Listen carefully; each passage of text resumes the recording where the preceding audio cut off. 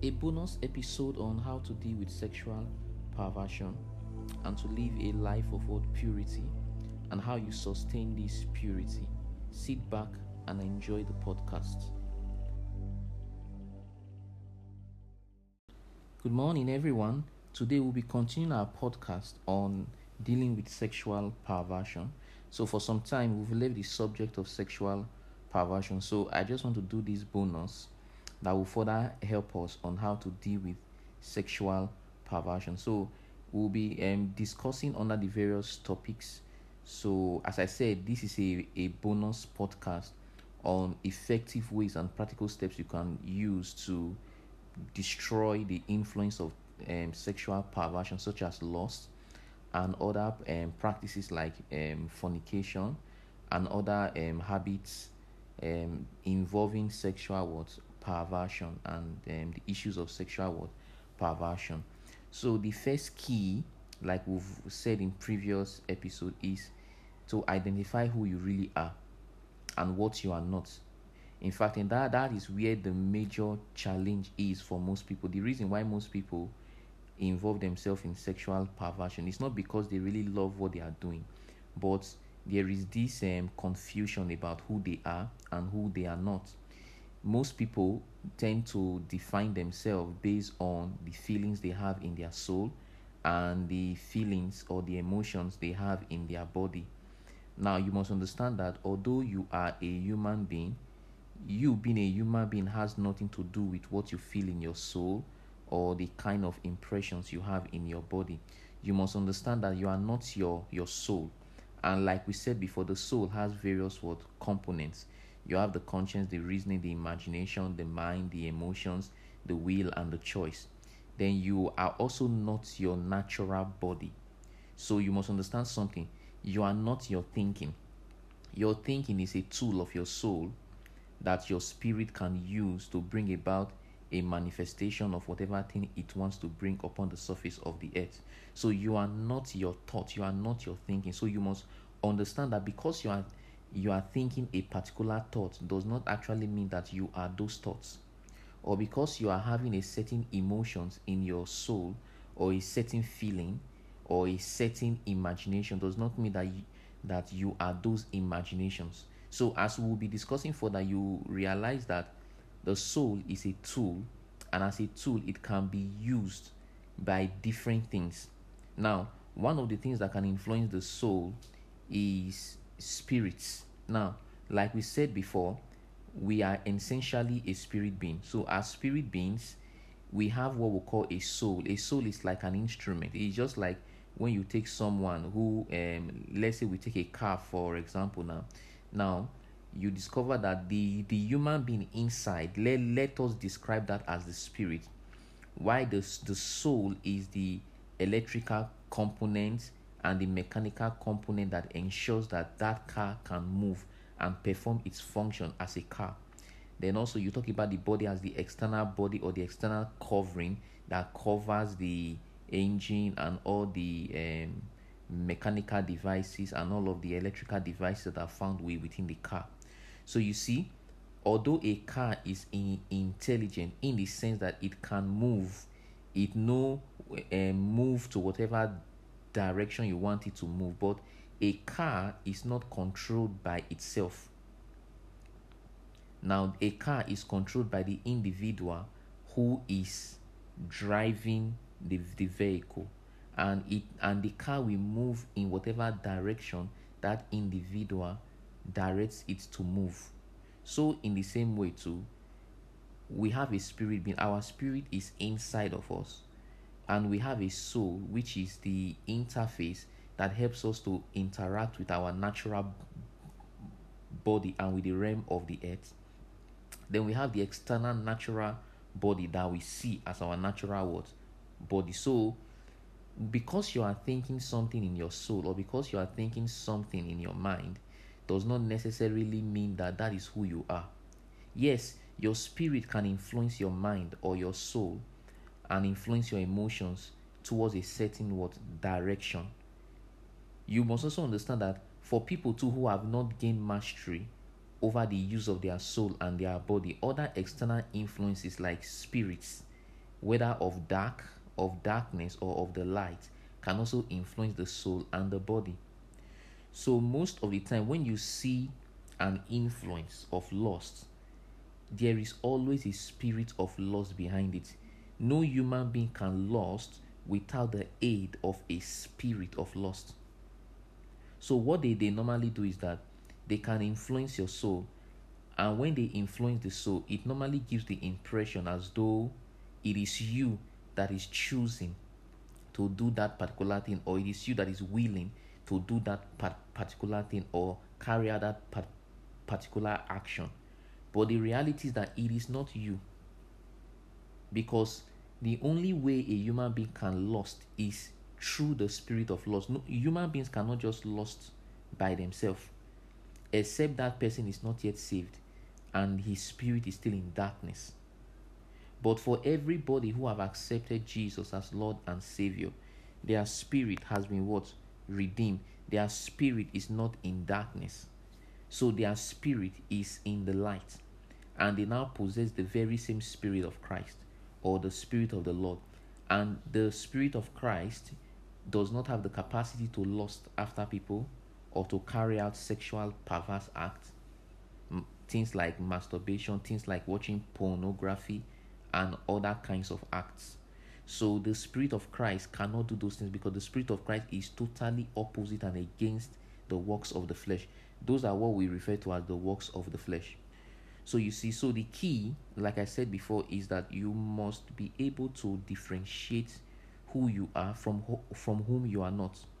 So we'll talk more about this subject, and we would dive deeper into how we can begin to live a fulfilling life above sexual perversion. So, like I said before, that the regenerated human spirit, which is your nature, is incapable of lust. So, we must also understand what the nature of the soul is.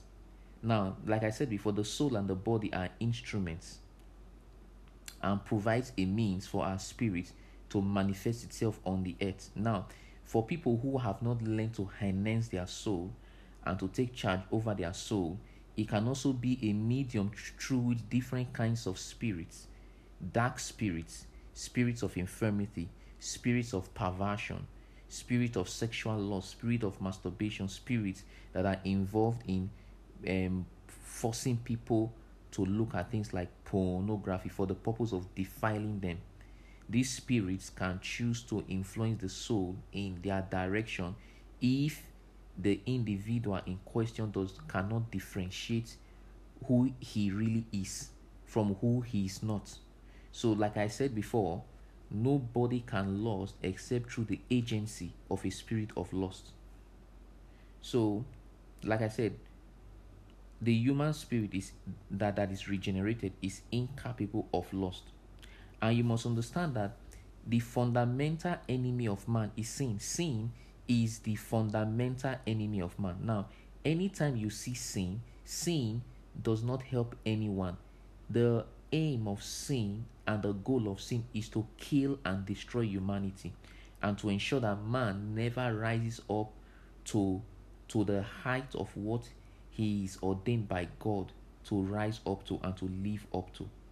So that's why every time there is sin, you are seeing destruction, you are seeing damage. But the evil thing about sin is that sin does not always appear as something destructive. It always clothes itself as a solution to a problem. It always cloaks itself as the answer to an issue. It always cloaks itself with the garment of light. So sometimes, and when sin shows itself, it shows as if, wow, this is the way to go. For example, now, someone is in need of pleasure.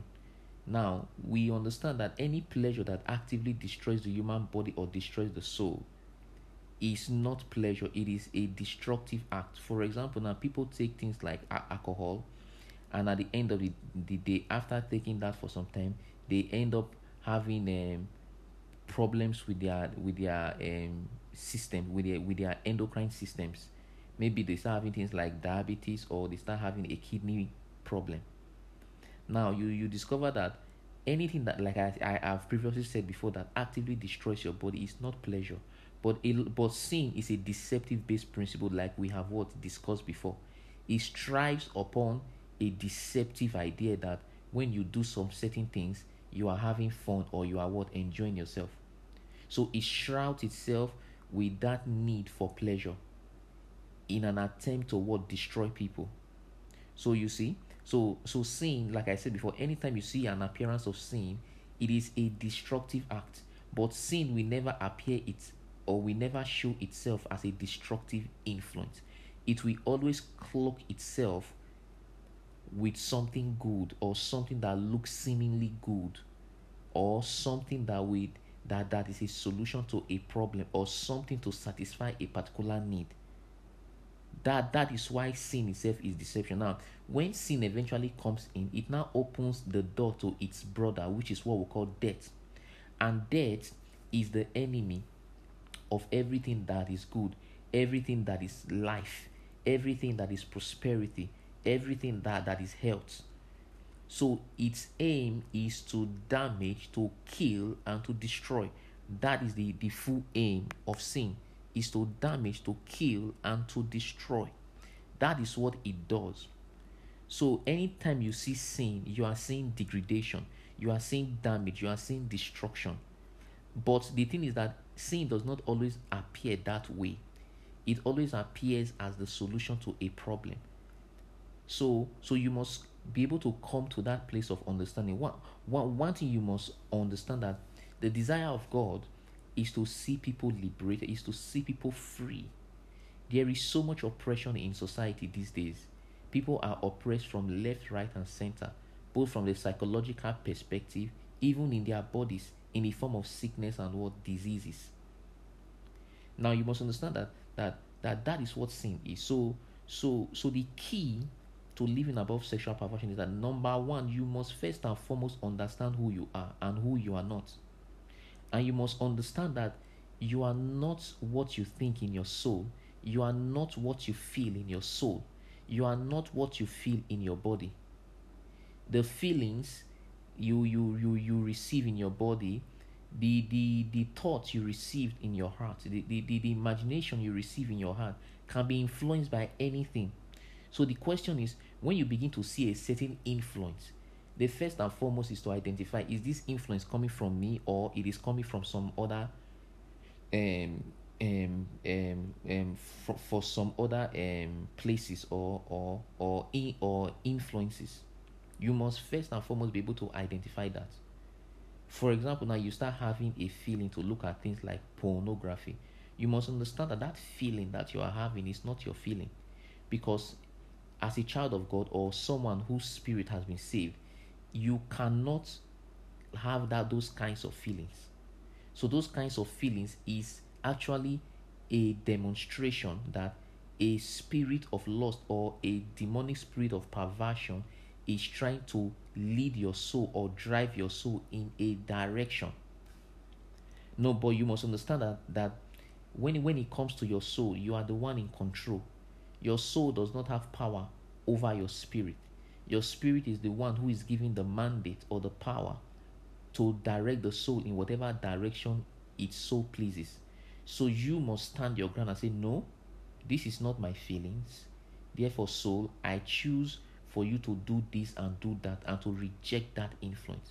Now you must understand that when you begin to feel that influence of lust, it means that evil spirit of sexual perversion of lust wants to destroy you, because an evil spirit of lust destroys its victims through lust, or slays its victims through lust.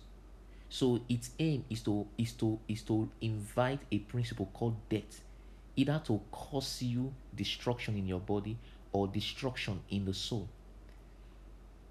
And at the end of the day, it is to cause you pain.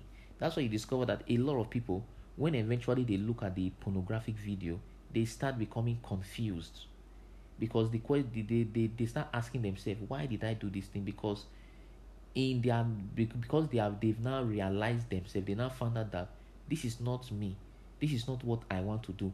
But when they are under that storm or that influence of lust, all they can think about is how they want to gratify those perverse desires. Then eventually, when that thing lifts up after they've carried out the act, they come into their normal senses again, and into their and into their full realization, or they fully realize themselves, and they discover that no, this is not me. This is not what I want to do. This is not what I want to achieve with my life. And the story keeps on going and going and going that way. So, like I said, sin is a destructive act, it's a destructive principle, and it opens the door to what we call death. And we say death is everything that is against goodness: sickness, disease, degradation, destruction, harm, and anything you can think that is not supportive of life.